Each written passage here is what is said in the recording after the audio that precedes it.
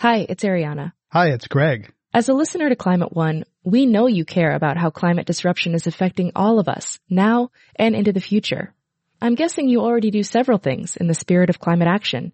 Here's another one. Giving a donation to us to continue bringing you shows about the causes and solutions to the climate crisis. You can do that at climateone.org/donate. We offer all our podcasts and radio shows for free, but it takes time, effort, and resources to produce new episodes every week. When you give, you'll help us pay for the talented staff, equipment, and materials we need to make the show.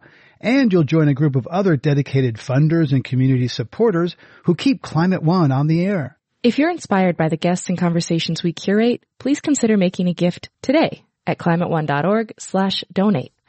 Thank you for your support, and thanks for listening. How will we power our future? Can we create a healthy and clean economy? Climate One at the Commonwealth Club is at the forefront of the global debate about energy, economy, and the environment. Bringing together the brightest and most provocative leaders of our time, Climate One is the place where big ideas get heard. With thoughtful and insightful discussions on policy, business, science, and culture, Climate One founder Greg Dalton gets to the heart of the matter. It's our future. It's time to come together. On Climate One today, we're discussing hydraulic fracturing for oiling natural gas. The injection of water or steam into shale rock at high pressure, a process known as fracking, is driving a boom in the United States of natural gas to generate electricity and oil to move cars and trucks. Increased supply of natural gas has fundamentally changed the energy, the politics, and energy in America and economics, undercutting the price of electricity powered by coal, nuclear, and renewable sources. But fracking, which is mostly associated with drilling for natural gas, is highly controversial. Proponents say it can be done safely and responsibly with proper government oversight and company disclosure. Critics say fracking is not regulated adequately and is contaminating groundwater with toxic chemicals. I'm Greg Dalton, and over the next hour we'll talk about fracking in California and around the country with our live audience here at the Commonwealth Club in San Francisco. We're pleased to be joined by two reporters covering fracking for gas and oil. David Baker has written about energy for the San Francisco Chronicle since 2004. His reporting has covered nuclear, wind, and solar power and offshore oil drilling. Abram Lustgarten is a reporter for ProPublica, an online investigative news organization. His investigation of fracking for natural gas received an award for Best Energy Writing from the National Press Foundation. And his reporting on BP and the Deepwater Horizon tragedy was nominated for an Emmy. Please welcome them to Climate One.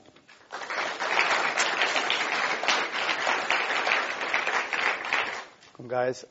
David Baker, let's begin with you. Describe for us the shale boom and what it's doing to the energy landscape in America. It's doing a couple of things, and it's the most profound revolution that we've had in energy outside of the renewable stuff that's coming online. The most profound revolution we've had in decades. It has unlocked natural gas supplies that in the past we just couldn't get to. And more recently, it's unlocking oil supplies that were known for a long time but have just been not economical to produce. And so suddenly the dynamics and the politics of energy have been really upended within the last 5 or 6 years because we've got bigger supplies of these things than we thought just 5, 6, 7 years ago. So it's a real game changer. Abram Lustgarten, Time Magazine had a cover story with a shale rock and said, "This rock can power the world." Is that right? Well, there's an enormous amount, as David was just saying, of both oil and gas trapped in these shale rocks. They don't flow out naturally. They're not what the industry had long called for 150 years of development, conventional fuel. So there's carbon in everything, and there's carbon in these rocks, and the whole idea is that this technology releases a certain amount of carbon that's accessible at a certain reach that was just out of reach before. So yes, in terms of natural gas, there seems to be a very large supply. It's not quite clear if that supply is significant enough to last 100 years, as some people say, but it certainly could run power plants for the foreseeable future. And the upside of it is that it's domestic, it's supposedly cleaner than coal. We'll talk about that, whether that's actually the case. And it's cheaper. So it's cheaper, cleaner. Sounds like a pretty good deal. I think that remains to be seen. What are the possible downsides to natural gas? Well, there's the risk of water contamination we've all heard a lot about. Anecdotally, if you travel to, which I've done, the places where drilling has happened across the country, there are stories, complaints of serious environmental problems having to do with water risk, people's water taps, underground water resources, surface water systems. Those stories are prolific. There's a lot of byproducts, not just the fracking itself, but from the entire drilling process that cause serious environmental risk.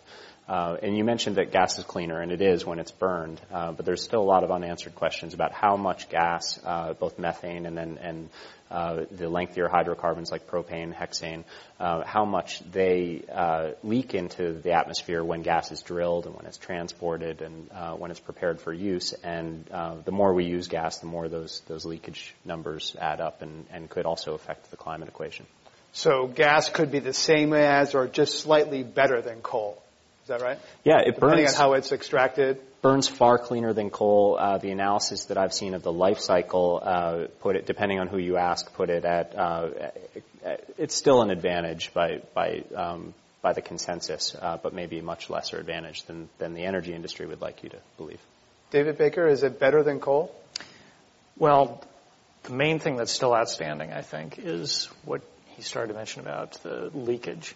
I mean, that's potentially a huge problem.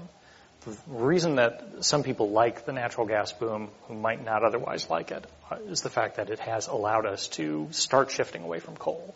I mean, even before President Obama started talking about regulating emissions from coal plants, companies had stopped proposing new coal plants because natural gas was coming online so fast and was getting to be so cheap. And that's been a huge benefit in terms of trying to shave down our greenhouse gas emissions in the country. But if it turns out the leakage problem is worse than we realize, all those gains could be erased because methane is a much more potent greenhouse gas than carbon dioxide. I've seen some estimates saying it's about 20 times as powerful. So you don't have to have a lot of leakage in order for that to wipe out the whole climate benefit that we're hoping to get from natural gas. And how do we know? There's thousands of wells that are fracked in the United States, and are they being monitored? Who knows if this leakage is happening? Abram? Oh, well, we don't really know. The monitoring and observation of what happens in the drilling fields has increased and improved dramatically in the past 4 or 5 years, but I'd say it's still woefully inadequate. Most states don't have laws in place that would even require a driller to notify the state or seek a permit to hydraulically fracture a formation before they do it. A couple of years ago, none did. And as far as monitoring for contaminants, that's pretty much a different conversation altogether, and it almost doesn't happen. I mean, it's subject to independent scientific research and financing and so forth. There generally is no system to monitor for groundwater quality. There are aquifers that we haven't even identified that are drinking water sources or potential drinking water sources, but even those that we have identified, there's nothing like systematic detection of the quality in that water to tell whether there's contaminants, whether it's from agriculture or from fracking or what have you. And the same with the air quality concerns we're talking about. There have been localized research endeavors begun in a number of the drilling hotspots since this debate began in the last couple of years. But before 2009, 2010, there was nothing being done to monitor air quality in drilling areas, and it's still at a minuscule fraction of drilling geographies now. Let's take a second here to just basically describe what fracking is. There's oil and gas wells. What happens? David Baker, just give us a real brief sort of the injection and what's going on. The basic idea is that you drill a well down into a shale rock formation, and you shove down into it a large amount of water mixed with a small amount of sand and chemicals. The chemicals are usually less than 5% of what you're shoving down. But you pump it all in there under very high pressure, and it will crack the rocks down at the bottom. And you create sort of a network of cracks that allows either oil or gas to escape from the rock and get to the well, and it'll come back up. we've had this technology around for a very long time, but what's happened recently that sort of revolutionized things is we've gotten better at combining it with horizontal drilling, which is drilling down and then basically taking a right turn when you get to the formation you like. And so instead of just fracking a little bit along the way, you're actually fracking a couple of miles of rock as you go. And that's the basic technique. There are tweaks on it that people have. And Abraham Lustgarten, what's in the fracking fluid, this cocktail that goes down there to help get release those bubbles in the rock that come out as oil or gas? What's in the fluid? Specifically, we don't know, and that's one of the key issues. Generally, it's a mixture of lubricants and things called surfactants and other materials that are meant to reduce friction when these substances are put into the well and increase the flow rate when it comes out and have all these sort of different effects. But as far as what the actual chemical makeup is, it's a bit of a mystery. The oil and gas industry protects its information as proprietary. They say that they're competitive trade secrets. They use the analogy of, Coke doesn't want to divulge its recipe to Pepsi.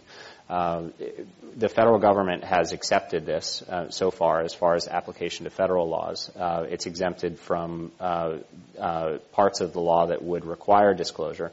And the industry kind of ambles along this way and lets the debate unfold. And over the past couple of years, there has been a clamor of requests to understand what's being put underground. There have been a lot of really substantive steps towards increased disclosure. A couple of states are now requiring it, which is a really positive development. And the industry's developed a disclosure and quasi-transparency site that it calls Frack Focus, where they actually post all sorts of data about the wells that they drill, including what chemicals they put underground. It's an improvement. We know a lot more than we did before, but I haven't analyzed that data personally. But those that have say that it still has a lot of holes. And when I talk to state regulators in the places where disclosure is now required, places like Wyoming, for example, they still make exceptions and they still allow for the protection of certain business information. And what they found after the law has been in place for a couple of years is that the companies really push the limits on what they can get away with. So there's still a great deal of information that is not disclosed. So we don't know exactly how much. David Baker? Yeah, we have in California, we have not previously regulated fracking any differently than we do any other form of oil and gas drilling. But the State Division of Oil, Gas, and Geothermal Resources, basically the regulators at the state level, are developing a set of regulations that they're trying to finalize in the next year or so. Part of it does require reporting of the chemicals, but they keep in that exception, well, you don't have to publicize everything if you can prove to us it's a trade secret.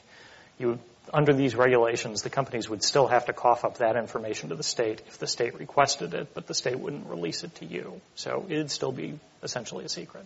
And companies doing this drilling often say that it happens very deep below aquifers and that basically the bad stuff can't get back up into water tables that supply communities. Is that the case, Abraham Lustgarten? This is a very logical sounding argument that is kind of the fundamental talking point on this issue.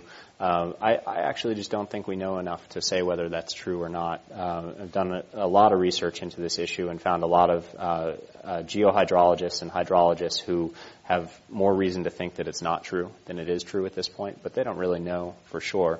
I haven't seen peer-reviewed scientific journal research that substantiates that idea, that has tested the hypothesis that something simply because of distance or because of the layers in the rock cannot migrate up into drinking water aquifers.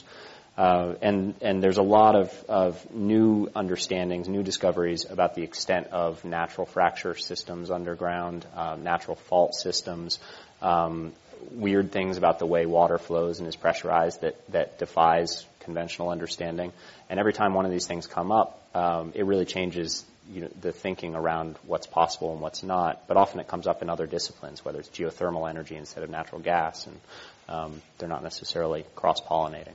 And Abraham Lustgarten, you've done reporting a couple of years ago where you said there was 1,000 cases of documented water contamination, directly or indirectly, from fracking activity. Explain that. Yeah, that's right. That was just a start. I think it was the first or one of the first stories that I'd done on this subject. And we just tried to get a quick measure in some of the drilling hotspots of how much of an issue water contamination was. So that's a figure that includes, that's groundwater contamination, but includes from all sorts of causes, including surface spills, perhaps from fracking underground, perhaps from leaking in the pipe mechanism itself.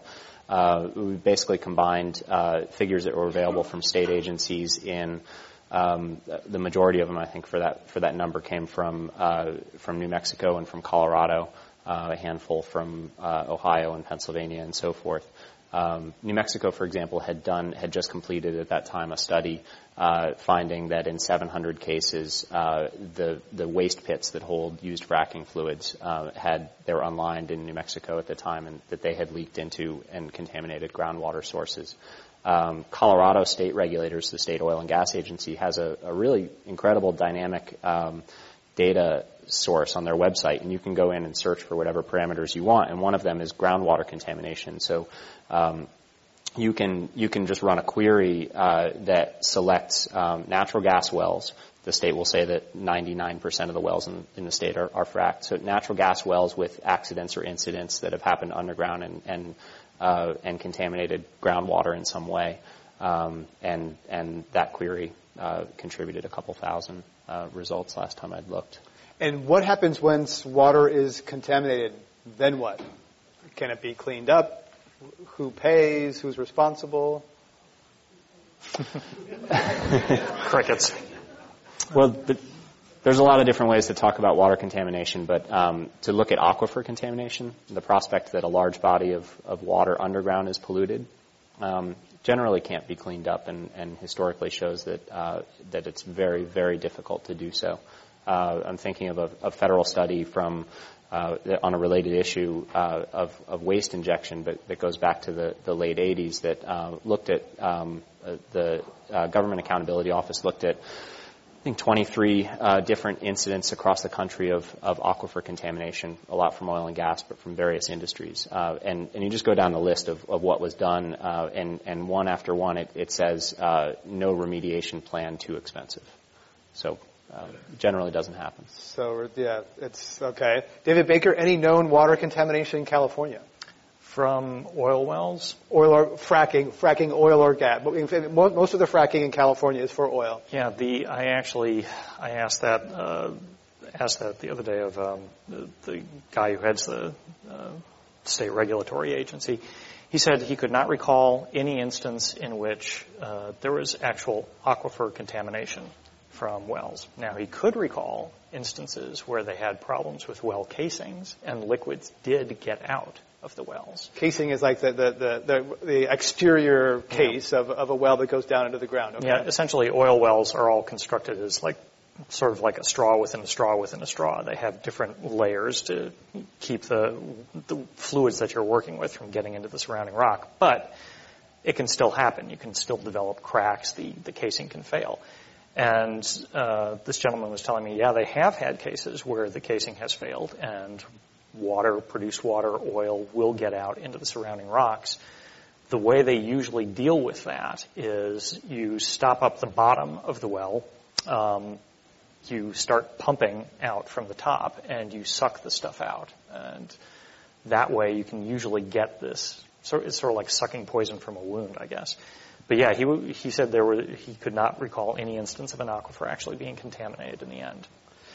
Let's talk about the Environmental Protection Agency, which the national watchdog, presumably watching over these things. Abraham Lustgarten, you've written in Wyoming and Pennsylvania and Texas about the EPA backing off. So let's talk about Pavilion first in Wyoming, that case there, that story. Yeah, sure. In Pavilion, Wyoming is this little rural town about 150 miles east of Jackson Hole, or Jackson. And it's a real intensely drilled area for natural gas. Starting in the mid-1990s, residents there began complaining that their water was foul, that they're having trouble. One guy tells me that as a well across his field was fracked, his washing machine turned black and cloudy. Others complain of bad taste. I went there. We filled a stock well with water out of another gentleman's tap and took a torch to it, and the top lit on fire and melted. Just like the movie. Just like the movie.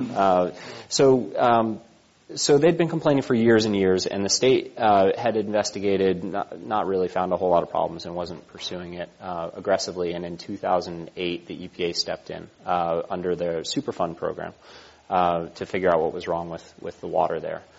This is a little bit pre-fracturing controversy, and this wasn't begun as an investigation into drilling per se, just environmental concerns. And over the couple of years that followed, they did dozens of water tests, and they found pretty concerning evidence to EPA scientists anyway that gas drilling was the cause, that there were probably multiple potential causes, but among them were wells that were fracked. They found trace levels of chemicals that are known to be used in hydraulic fracturing. They went through several layers of research, retesting, different phases, and the study became more and more controversial. And then just this spring, last month, early June, I think, the agency, having completed all of its research and just on the end of its public comment period and about to peer review its findings, abandoned the study. Backed out of it completely, said it will not finalize or certify its results, and it was turning it back over to the state of Wyoming. And who's funding the study in the state of Wyoming? The state of Wyoming is using a $1.5 million contribution from Encana, which is the Canadian oil and gas company that drilled the wells in Pavilion, Wyoming. If you're just joining us, we're talking about hydraulic fracturing for oil and gas at Climate One. Our guests are Abram Lusgarten, reporter with ProPublica, and David Baker, reporter with the San Francisco Chronicle. I'm Greg Dalton. Let's talk about one other case in Texas. Is it Goliad County? And there's some people connected to Washington that had a similar influence on a change of course there in Texas. The natural gas related incident is uranium energy. Was that oil or gas? That was uranium, actually. It was, so okay. Interesting, different case. But in Parker County, Texas, is another gas related investigation. Okay, so that's nearby, but there's a good story about Goliad County as well that relates. But in Parker County, Texas, also there was widespread methane contamination, flammable tap water coming out of people's taps, and the EPA was quite alarmed, stepped in quite aggressively, filed a court order that stopped the drilling company there, Range Resources, from doing anything until they solved what was happening environmentally. EPA hired a whole bunch of experts who found, in their opinions, very conclusive evidence that the two were connected, that the gas drilling and the contamination were related. And once again, similar to Wyoming, abruptly dropped their case. There were a couple other media investigations by the Associated Press and by a group called Energy Wire that separately found reported that the EPA had agreed to a bit of a quid pro quo to get the gas industry's cooperation in other studies elsewhere, non-specified, and also that lobbyists for the industry had intervened on Range Resources' behalf. But there was never the reason why they backed out of that study has never been clear, and they never offered an explanation. David Baker, Hinckley is a celebrated case in California where there was some water contamination related to natural gas distribution. You may remember Hinckley from Aaron Brockovich, the movie. And that plume is actually getting bigger, and a 2010 test found that it actually is getting down into a water aquifer. Yeah. No, I mean, that's a totally different end of the energy industry that you're talking about. But it's hexavalent chromium. And it is there, it appears to be to stay. The plume is getting bigger. It's migrating. PG&E, which is responsible for this, has tried a couple of ways to pen in the plume and basically like sucking water out of specific parts of the aquifer, hoping that you can sort of create a bit of a pen around it, but it hasn't worked. And, I mean, Hinckley, even though it's not about fracking, Hinkley is a pretty good demonstration of the dangers of toying around with an aquifer, because if you taint somebody's drinking water, you have destroyed their property value from that point going forward. Now, nobody is going to want to buy your house, and even if you get a replacement water supply, you're pretty much screwed in that way. And so that should be a big warning sign to people that this is not something you can monkey around with. So when fracking is about to happen, do landowners need to be notified in advance that fracking will happen nearby, pre-notification, David Baker? Right now, no. There is a bill pending in Sacramento regarding fracking. There were actually about 11 of them at one point in this legislative session, but there's only one remaining right now. It's from Senator Fran Pavley, and it does require that. It does require a notification of surrounding property owners if you're going to frack a well. It's part of it sets up a specific permit that you would need to get in order to frack a well. And so you'd have to notify the people around you. The proposed regulations that the state is looking at outside of that bill would not exactly require notifying your neighbors. It would simply require posting a notice that would go on a state website a couple of days before the frack job would start. I think it's 3 days before the frack job would start. So you wouldn't have any specific warning that this was happening near you. You would just have to be very alert. Until the trucks start rolling in. Bram Lustgarten, a lot of landowners are becoming instant millionaires by leasing their rights to natural gas on their land. Yeah, absolutely. I mean, this is it's a mixed bag, like every part of this conversation. But certainly, energy development is something that can bring a lot of wealth to the places where it happens. And a lot of the energy development that we've seen in the last couple of years is in some of the poorest parts of the country. When you look at Appalachian, West Virginia, and rural parts of Pennsylvania. These are places that don't have a lot of jobs and haven't had a lot of employment, and for some people have brought in a lot of money.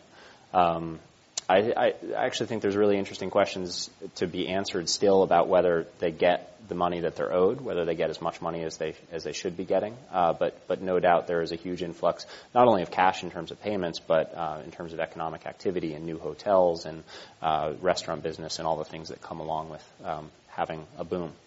Do some landowners have sort of lessor's remorse that they sell some leases and then have problems afterwards and go, I wish I didn't do that, but then they're contractually obligated? I talk to an enormous amount of people that have remorse of one form or another on this issue. Many for environmental reasons that we're talking about, but others just for financial reasons. They thought the payout would be bigger. They thought that the ratio of inconvenience or environmental impact or just disturbance to their property to pay out would be different, that it would seem more worthwhile. There's a lot of people that kind of wish they could change the decisions that they made. New York State, there's been a lot of fracking talk in New York State. There's currently a ban there. Let's talk about Governor Cuomo and where the status of fracking is in New York State. Abraham Lustgarten. Governor Cuomo is procrastinating, and he's running for president. That's what he's saying. I know Joe Martens, his environment commissioner, pretty well from before he was environment commissioner. They're in kind of an interesting bind, and I think they're just taking a very, strategic path towards not making any decision quickly. If you watch closely New York politics, he'll move slightly incrementally when the pressure builds up and one side or the other, the drilling industry or the environmental community, really wants an answer. But there's no. That's right. There was a whole film called Dear Governor Cuomo. A lot of Hollywood celebrities aimed, the film made basically, as the title suggests, for one person to deliver that kind of pressure. But it's coming from both sides. Sorry, go ahead. Yeah. No, well, I think that a quick course in the background there is actually kind of interesting. New York was poised to plow ahead with drilling in the Marcellus Shale. And they kind of turned on a dime and stopped all development in 2008 and ordered a new environmental impact study, which is a pretty big deal in New York State. The idea was that would go on for a year and a half. It'd answer some of these questions and then probably proceed with drilling, but maybe in a measured way or with certain precautions taken. And what happened since then, several things. I mean, the issue became a huge national controversy. A lot of the opposition to drilling is in New York State. A lot of the environmental voice behind this issue. Cuomo came into office. He wasn't at the beginning of this issue, and he's kind of in a bind. It's potentially very unpopular to a Democrat to be pro-energy and anti-environment, and it's potentially lethal to any politician in the United States to be anti-energy. Take that on top of the opportunities that we discussed about gas being potentially cleaner in certain ways. It's just a very sticky situation, and my read is that he intends to finish his term as governor without taking any stance on the issue. And even some of the opponents of fracking in New York have run TV advertisements in Iowa, first presidential caucus, sort of shot across the bow for Governor Cuomo's political ambitions on this issue. David Baker in California, Governor Brown, we pretty sure is not running for president again. He says he's not, but what is this? Where is Governor Brown on fracking in California? He's not being quite as coy as Governor Cuomo. He's still up in the air, still on the fence, and there are a lot of people trying to push him off of that fence. He has made very few public comments about it. The few that he has made sound like he's leaning a little more towards being comfortable with fracking than a lot of his supporters would like. He has talked a couple of times about what he calls the extraordinary energy resources that we've got here in the state. He's talking about a specific shale formation called the Monterey Shale, which lies beneath most of the southern end of the Central Valley and then going towards the coast towards Vandenberg Air Force Base. It's estimated to be the biggest the biggest oil-bearing shale formation in the United States at 15.4 billion barrels. And so he's looking Let's just say that's about half of all the oil in the Alaska North Slope. That's a ton of oil. It is indeed a ton of oil. And, we here in California are actually becoming more dependent on foreign imported oil than the rest of the country. The rest of the country is actually becoming less. So there's a real impetus for him to be interested in that. There was a report that USC put out a couple of months ago suggesting that if production really took off in the Marcellus Shale, that the state would add at least, I think, 2.8% to its GDP. In the Monterey Shale? Yeah. In the Monterey Shale, if it really took off. So Governor Brown's still very much on the fence. A lot of environmental groups are trying to get him to take a anti-fracking position, but he hasn't. There have been bills introduced to just halt fracking in the state. Those have all fallen apart. The bill I mentioned earlier from Pavley would have actually imposed a moratorium in 2015 if the state didn't finish a study of fracking's dangers first. But in order to get the bill through the Senate, she took that out. So at the moment, it's still moving forward. And the Monterey Shale could be a huge bonanza, but you think it actually will be developed? It's been known about for a long time, and it's very knotty geography. It's hard to get at. It's not like Pennsylvania, Texas, which is flat, pancake. You kind of get into it, and you can suck lots of hydrocarbons out of it. Yeah, there's been a lot of hype and excitement in the oil industry about this particular formation, but that's been true for 4 or 5 years now. And a lot of people are poking at it and trying it and fracking various wells here and there, but it just has not taken off. It has stubbornly refused to take off the way production did in North Dakota or Texas and places like that. When I ask why, I always get the same response so far, which is that this shale formation, like all of the geology in California, is so crumpled, twisted, tilted, and complicated that you can't necessarily use the same approach to fracking this well that you did at a well 5 miles away. So the companies can't do sort of a factory model approach where they know pretty much what they need to do well to well and just repeat it endlessly. It's much more complicated than that, and therefore it may be much harder and more costly to produce. Abram Musgarten, that much money in the ground, you think it'll inevitably will come out and be burned? I think eventually. I mean, you can bet your lives on the fact that there's really smart petroleum engineers trying to figure out how to solve what David's describing. look at what's happening now in North Dakota and the Bakken Shale, and similarly, those are geologic formations that were known to hold oil, back to the 1930s, and there were huge efforts to develop them in the 1970s and again in the 1990s, and it didn't really work out for various reasons, including frustrations with the geology, and they've solved it now, or they're solving it. So. It might be more complex here. I think David's probably a lot more familiar with that than I am. But I do think that there's, just from a research and development standpoint, there's not many things in this country that get the amount of resources and effort and attention that the oil industry puts into accessing reserves of that size. And it's just huge. Abraham Lustgarten is a reporter with ProPublica. Our other guest today at Climate One are David Baker, reporter with the San Francisco Chronicle. I'm Greg Dalton. Water is a big issue here. We've been talking about contamination, not so much about competition for supply. Let's talk about how fracking can compete with agriculture and other people who want to use water. David Baker, there's an ag versus oil scuffle over water in California. It's popped up in other states more than it has here. Colorado's sort of the poster boy for that. You've seen it also happening in Texas. And, if you get into a competition of bidding, oil companies are going to win. They can outbid ranchers and farmers pretty much any day. California, so far, it hasn't really become an issue, largely because the frack jobs in this state so far have not used nearly as much water as they have elsewhere in the country. And again, that's due to quirks of geology. The formations that we've got here are very heavily loaded with briny, brackish water that it's not drinkable, but it's locked in the rocks with the oil. And as a result of that, you don't actually have to pump as much water and chemicals and sand down into a fracked well in order to crack those rocks. You don't have to add as much to get the pressure that you want. Also, so far, because of the folded geology down there, most of the fracking done in this state is not being done in connection with horizontal drilling.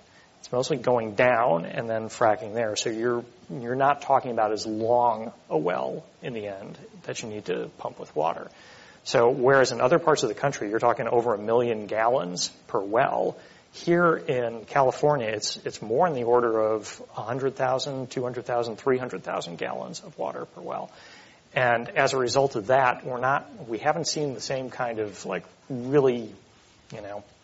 we haven't seen the same kind of bidding war over water that you get in a few other places.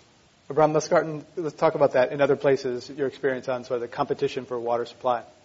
Yeah. I usually talk about Texas when this question comes up because I think it's the most interesting example of a water starved area that is from a policy standpoint and industry standpoint plowing into the drilling opportunities just headlong.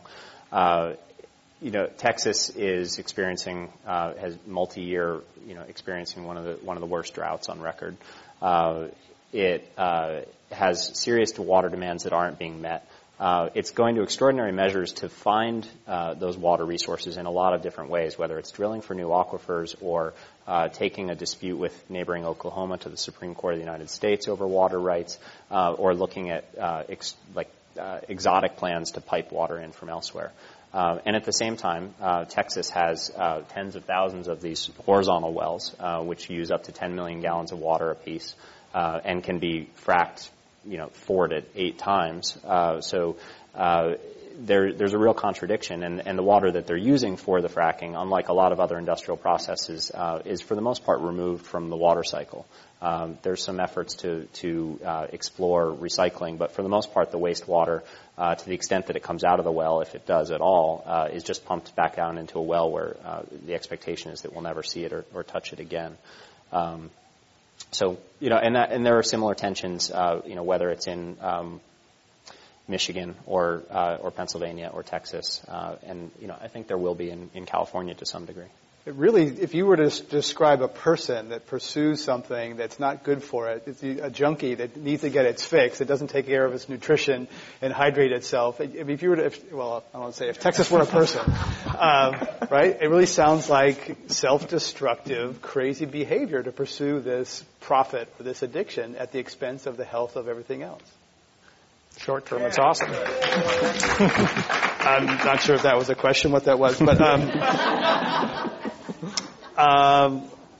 let's talk about internationally. Is this something that's happening just in the United States, or is fracking happening overseas as well? Well, there are definitely companies that are looking at it overseas. Chevron, in our backyard here, is moving aggressively to look at this in Eastern Europe and also down in Argentina. But so far, we're ground zero for this. Is this something that we can export, an export industry for the United States? The industry hopes so. The technology that's made this possible is largely American-based. Is Halliburton and other American companies. Schlumberger is a French company that does a lot of the fracking, but it's their U.S. operations still where this has evolved. So the question in a lot of places where they want to drill aggressively, like Eastern Europe or South Africa or places like that, is how do you get the infrastructure and the technology that we have here, there. And so far that's proven to be extremely expensive or impractical. So that seems to be the holdup. Some advocates of fracking say that technology can improve it, that water can be recycled, the frack fluid can be done cleanly. Halliburton has a so-called clean frack fluid that sells for a premium. Not sure how clean that is. So far, I think a lot of drillers aren't using that more expensive option because they don't have to. And I've even heard talk about research or the concept of waterless fracking. So can technology improvement make fracking safer in a way that we've been talking about? Abraham Lustgarten? Yeah, definitely. And not just technology, but the implementation of better practices, of just safer drilling. I mean, between the two, there's a lot of techniques that I think we have the potential to develop, and many that are developed that are would go a very, very long ways towards mitigating the majority of the risks that we identify now. I think there's certain risks. What happens to aquifers deep underground is something that technology isn't going to be able to address. But many of the cases that you asked about, my count of 1,000 cases, the vast majority of those could be dealt with by better practices. Waste pits, if they're lined or if they're not used at all, which some states are moving towards, would eliminate those 700 cases of water contamination. A lot of what we look at are problems with well cementing and the structure of the well itself and leaks coming up the well bore. We talk about the isolation of contaminants miles underground, but the thing that connects them to the surface is the well bore itself. And so if it was sealed off at one point in time, humankind has broken that seal with a well. So there's a lot you can do in a well itself to make sure that it's constructed properly in a way that would at least reduce the number of accidents. David Baker? I think one of the issues here, though, that has alarmed so many people is we had such a boom of this practice in places like Pennsylvania and North Dakota that we seem to have had a gold rush mentality. You have a lot of small companies moving in to operate very quickly without a lot of oversight. And pretty much whenever you have that, you're going to have people getting sloppy. And I think there are best practices that can really improve this. And, the companies along with one environmental group I know of are trying to come up with like the absolute gold standard of how to do it. But if you have that kind of environment where too many people are rushing in to do it and they're not all being careful, you are going to have accidents. And I think that's why people have been clamoring for and somewhat disappointed in the way states have been regulating this, because in that kind of environment, you really do need a tough regulator to come in and keep an eye on things. And the argument is often made that the large companies with the big brands are more responsible and safer because they have more to risk. They can't afford bad PR, whereas the wildcatters, they're out there trying to just get it out as fast as they can and then move on. Abraham Lustgarten, is that accurate? I think there's some truth to that, but I don't think it's an absolute. Surely the big companies have a bigger brand reputation at risk, and they also have the finances to work to apply better methods without it costing them as much as it will some small wildcatter. But in general, I think that the industry's out there to make money. Their top concern is not always to protect the environment, except to the extent that it also affects their brand and reputation. And for the most part, maybe with a couple welcome exceptions, companies are going to meet the minimum requirements, whatever they may be. to do this, whether that's a regulatory requirement or sort of a public perception requirement. But I haven't seen a whole lot of examples, of them exceeding those requirements by any, wild distance. If you're just joining us on the radio, our guests today at Climate One are Abram Luskarten, reporter with ProPublica, and David Baker, reporter with the San Francisco Chronicle. I'm Greg Dalton. You can find podcasts of this and other Climate One programs in the iTunes Store, and follow us on Twitter at ClimateONE. Let's go to audience questions. Welcome to Climate One. Thanks, Greg. In California, we have big problems with aquifer contamination, principally from runoff of fertilizers in the Central Valley.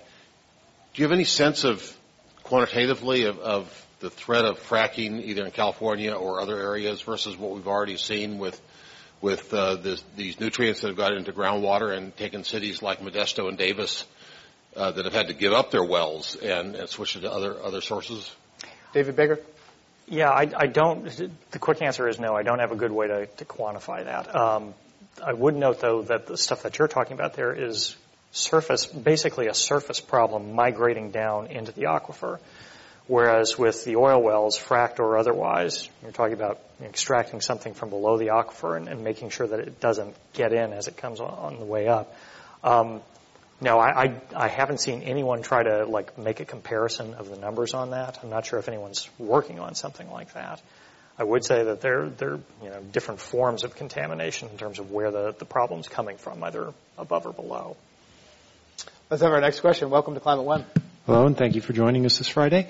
Mr. Luskarten, one of the things I saw in your Deepwater Horizon articles otherwise is that the capacity of the regulator to do some of these things, especially as the industry gets really complex new technologies that it's implementing, just doesn't keep up, and the regulator doesn't really know that much about what it's regulating, especially can't get that expertise because it's all in the industry. Is that the case regarding fracking as it was with, say, deepwater drilling? And if so, what pathways out of that or what approaches to getting that expertise do you see that we can still do as a country? Yeah, speaking really broadly, I think it's an issue. It's a sort of fundamental dynamic with regulating resources in general, oil and gas more specifically. The dynamic looks something like this. State agencies are resource-starved, working with small budgets. Their staff are paid a very small amount. And as, the expertise of any given staff person grows, they're worth more, and the industry pays a whole lot better, and there's a bit of a revolving door for very understandable reasons. So you have a bit of a suction phenomenon where the best talent, the best technology, best technological understanding flows towards the industry on one hand. So you just don't have the best oversight in those state agencies. And on the other hand, you have a real closeness through proximity, sometimes through funding and state financing and the tax structure between those regulators and the industry that they're regulating that kind of compounds the problem. The caveat, certainly, there's really talented state regulators who are really dedicated to their jobs, and I've met many of them. But across the board, the dynamic is problematic. Welcome to Climate One. Thanks for that question. Let's have our next question. Welcome. Hi, thank you. My understanding is that fracking requires significantly less drilling, but that the effects on land are about 5 times as much. What are the implications for archaeology and the preservation of historically significant spaces? Thank you. So the land imprint. David Baker, if you're fracking and going horizontal, don't you need fewer wells and less impact on land, or is that not the case? Are you talking in terms of surface impact? I think she was talking about surface impact. Yeah. She mentioned archaeology and those sorts of things. So yeah, I don't see that this would cause a problem for archaeologists any more than regular oil drilling does. I mean, essentially, you're still drilling a well. It's the difference here is what you do once you get it drilled. You're going to have a lot of more truck traffic on the surface because they need to bring in water. You're going to have a lot more sort of industrial activity right around the well itself when they bring in the machinery that does the fracking. What's the surface footprint around a well? Is it how many acres? Is this sort of a little I don't know needle? an industry standard. Is there? It's about 5 or 7 acres for a well pad, and the questioner gets it. Like one of the best practices that is increasingly being used, which helps in this regard, is that horizontal drilling makes it possible to put multiple wells on one well pad, and that's one of the things that's happening a lot in mountain states. So you can have a 5 acre or 7 acre disturbance that facilitates 7 or 8 wells instead of all of those wells being a half mile apart. So from a land disturbance perspective, that's a huge improvement. But David mentions the trucks. It's actually the industrialization of rural America. It's one of the big objections to this. There's water, et cetera, but it's all the trucks trundling down small town roads, and that's really tough to avoid unless water's recycled. But that's another aspect of this, David Baker. Yeah, I think that's one of the core problems in terms of the way fracking affects a community. Even if you're not getting contaminated water, even if everything goes right, you're taking some place that used to be a rural area, might have been, farm fields, might have been ranch land, and basically turning it into an oil field. And, if you're here in California and you want to buy a house next to like one of the big Bakersfield oil fields or, the San Bernardino oil field that we all pass on the 101 when we drive down to LA, if you want to buy there, you know more or less what you're getting, you know what it looks like and all that. It's the sudden transformation of landscapes that has really freaked people out. And I spent a little time earlier in my career reporting for a paper in western Pennsylvania. It's an absolutely gorgeous area. The idea to me of trying to imagine that place if fracking really took off right around there is, my instinct reaction would be just horror. It would really horrify me. Let's have our next question. Welcome to Climate One. Thank you. Mark Schwartz, former candidate for mayor in Berkeley and applicant for a job in the State Department. It's a two-part question. One, wouldn't it be wonderful if we actually got our oil from Venezuela than just fracking? And the second part, from what I understand from the Bay Guardian and Amy Goodman, is that the oil companies are only paying, I think, $4 to $10 an acre, creating only $100,000 for a state, when my feeling is that we should be getting $1 million per acre so the needs of our people can be met, such as housing for the homeless. So let's talk about pricing of extraction on federal lands. David Baker? It's actually, they are getting less in California, largely because the stuff that has been auctioned off by the Federal Bureau of Land Management on top of the Monterey Shale has not generated that much interest in the auctions. They've had fewer bidders here than they have elsewhere in the West, and they're coming up with lower prices as a result. Those auctions, by the way, are more or less on hold for probably about a year after a judge tossed out some of the leases in a lawsuit. But yeah, we're getting less money. And that's largely a function of the auctions that we've had. It's that we don't have nearly as many people bidding as you have in North Dakota and Texas. As for Venezuela, we do get oil from Venezuela and the Persian Gulf. So because Alaskan supplies are declining. Abram Lescard, let's get you on the price that taxpayers are getting paid for extraction of these resources on public lands. It's worth a little bit of scrutiny. I'm taking a look at that now. The Government Accountability Office targets the federal government's revenue program for collecting royalties onshore and off from oil and gas drilling as one of the single largest, it is one of the largest sources of revenue for the federal government, and also one of the single largest areas that suffers from a lack of organization and under collection of funds. So it's really hard to quantify how much money is being left on the table, but the general consensus is that it's many, many billions, and not a small amount. States vary as far as whether they take a percentage of royalties or they take what they call a severance tax, an amount every time a well is drilled. But in general, the oil and gas industry seems to get access to the resources for what they would describe as a pretty good deal. So it's cheaper to get it off of public lands than to negotiate with private landowners. It depends. It's hard to generalize. Let's have our next audience question. Welcome to Climate One. Hi. My name is Patricia Sun, and I am the director of CarbonLiberty.org. And Carbon Liberty basically has the idea that we have to just jump the track entirely and stop causing ourselves to be addicts and being focused into is coal worse than fracking. We're being pushed into the constant battling each other instead of making the big leap to hydrogen's the most common atom in the universe, and we have lots of it. We could be at sea using solar and wind, causing hydrogen delivery to power plants on the coastlines. We would have no carbon. We could put at least our energy in that direction and study that. So I think the big problem is money, that we are all scared at the government. The big corporations are kind of mindless for money. And so everything just keeps going in this paralysis. So I appreciate your work very much because we need to have people informed. And I just hope that maybe sometimes you could bring up, we could jump the track on this entirely. We could solve this with in other ways, solve the problem. Thank you. David Baker, is hydrogen the answer? I actually was speaking at a panel here a few years ago when we were talking about the future of transportation. And at the moment that I mentioned the word hydrogen, people in the audience hissed. Thank you for not hissing today. Yeah, exactly. Now, hydrogen, that really would be jumping the track because if you think about that as like a transportation fuel, you can't put that in the pipelines of what we have already. You need an entirely different distribution system. So switching everybody to electric vehicles and then the idea of that's a very big track.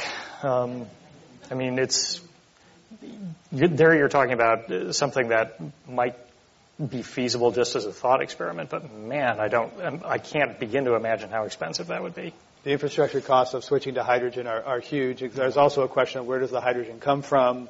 It can sometimes take a lot of energy to generate the hydrogen, can come from nuclear, from other industrial sources. Let's have our next question. Thank you. Thank you for that question. Hi, my name is Kelly Hammergren. I'm not a usual public speaker, so I'm a little bit nervous, and this is my first time here, and this was a wonderful presentation. So I have a couple of comments, and then I have a question. I had read that 5% of those, the cement bores fail immediately, and that 50% fail by 15 years. And how about we get to your question? Maybe we can talk about some of the other things afterwards. Okay. So my question was about the water tunnels that Governor Brown has been pushing. Rumor has it that the water tunnels are being built so water can be diverted at Bakersfield for fracking. So is the state water system, there's some water bonds that have been on the state ballot. They keep getting pushed back. Is fracking part of California's water bonds and water plan, David Baker? I hadn't actually heard that theory before. We don't know. We don't know is the easy answer. I put it this way. I'm not a huge fan of that particular infrastructure plan, but it's been pushed along for reasons very different from fracking.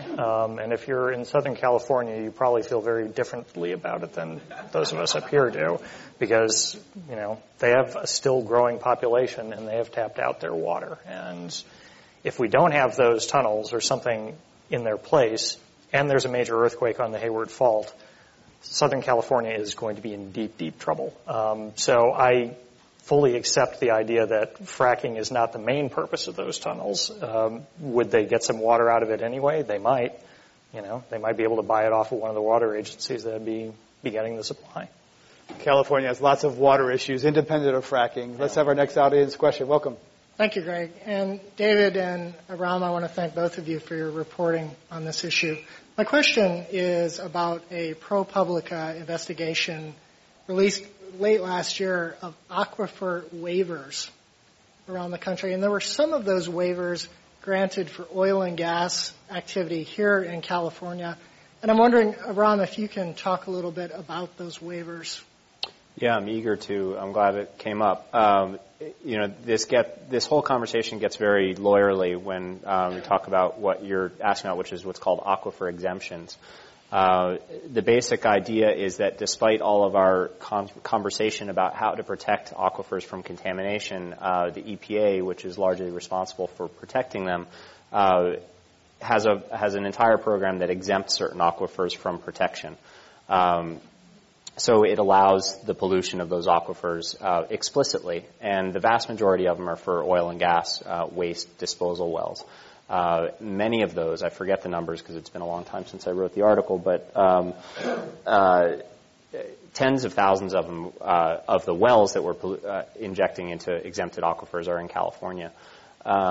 And it gets lawyerly and legalese because when you talk about what contaminates drinking water, when you go and ask a state official, whether there's an example of a drinking water aquifer being contaminated, we all think that might be a fairly descriptive clause, but it actually has a very specific meaning in federal law. A drinking water aquifer meets certain scientific standards, and if it's been exempted from the law, it no longer meets those standards, and it's no longer a drinking water aquifer, so it cannot be contaminated.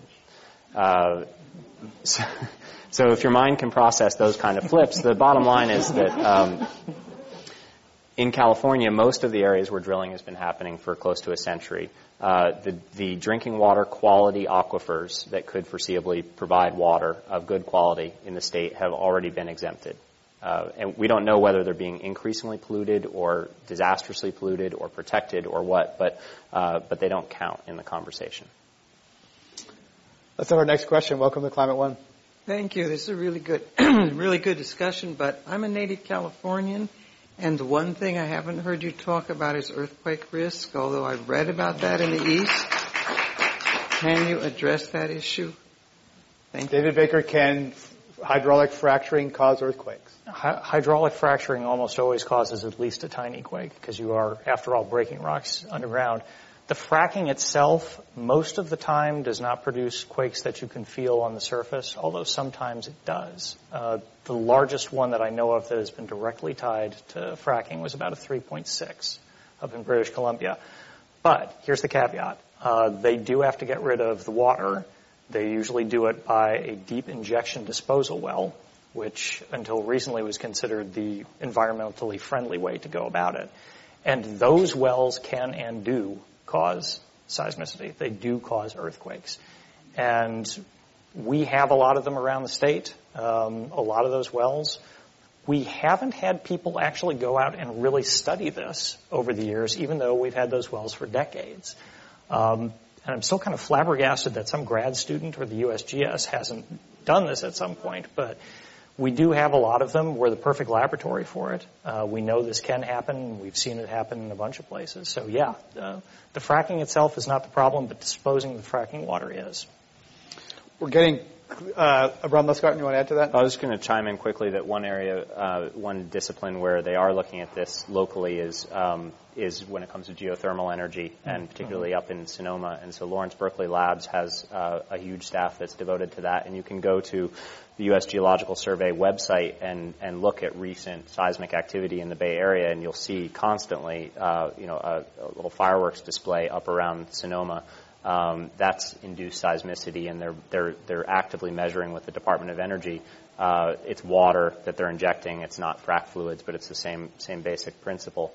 And they're actively measuring there how much water under how much pressure results in what kind of quake. But that area in Sonoma is seeing, 3 to 10 earthquakes a week related to injection. And there's a similar study that just came out for the other big geothermal area in the state, which is down by the Salton Sea.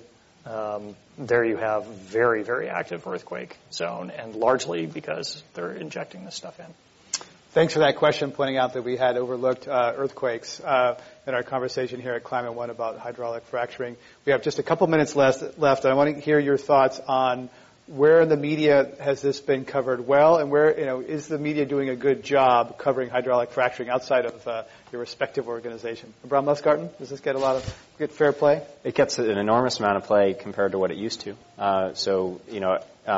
In terms of the media landscape, that's hard to describe as anything but an improvement. When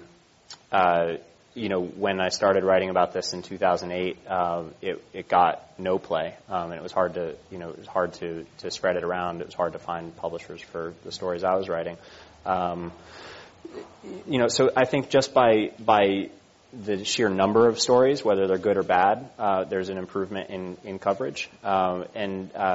Generally, there's been an improvement in stories that go deep and look hard at these issues as well. Partly from a number of outlets. There's good visuals on this. lighting faucets on fire makes for good for TV, that sort of thing, which is not the case for some of the other more abstract things. David Baker? I think it has definitely improved over the last few years. I think you personally are probably a big part of that improvement. Thank you. You've really followed this amazingly well over the years. In terms of locally, I've been the energy reporter at the Chronicle for quite a while.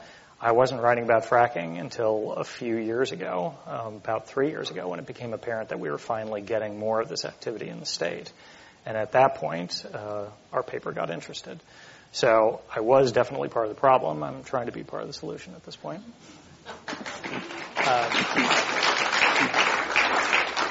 Real quick, just wrap up. Is natural gas a bridge to the future? From what I've heard today, you both think it can be done safely, better with technology. You're not against fracking or natural gas writ large. Is it a bridge to the future, as its proponents described? Abraham Muscarton? I think it has the potential to be, but for it to be a bridge, there has to also be, policy action and investment action that's going towards, constructing what the other end of the bridge looks like. And I don't necessarily see that to the same degree that you see a huge investment or commitment to natural gas. You saw power plant emissions decline dramatically in the last couple of years. There seems to be an agreement that that's largely due to the increased use of natural gas. I think there's parts of that are debatable, but let's accept it, on its face for the moment. That's definitely a sign that there is good to be gained through this process while we transition to something else. But I think, we've just talked about all the long-term potential consequences, and if there isn't a landing point on the other end of that arc, then I'm not sure we'll be left with something that's better than what we already have. David Baker? I think it can be a bridge. Our government is certainly hoping that it's going to be the bridge. If any of you watched President Obama's climate change speech at Georgetown, he never once said the word fracking, but he did spend about 2 minutes talking about how wonderful it was that we had all this new natural gas, and this is going to be what gets us to the other end. I think it has become such a controversy, and I think the issues raised about it are so worrisome and legitimate that if it's going to be the bridge, it's going to take a very different response from the federal government than we've seen so far, and a stronger hand. And frankly, if the oil and gas industry wants this to be the future as well, they actually have to work more with the federal government. There needs to be a concerted effort at the top of the government to say, okay, we're going to study each of these issues in depth. Here are the answers. We are going to set these regulations to protect against these potential problems. They're going to be universally applied. And that, I see, if we have that kind of system, then I can see it being a bridge. If it stays this sort of piecemeal approach, people are just going to remain suspicious and hostile. We're going to have more of the fighting. We have to end it there. Our thanks to David Baker, reporter with the San Francisco Chronicle, and Abraham Muscarton, reporter with ProPublica. I'm Greg Dalton. Thank you all for coming to Climate One.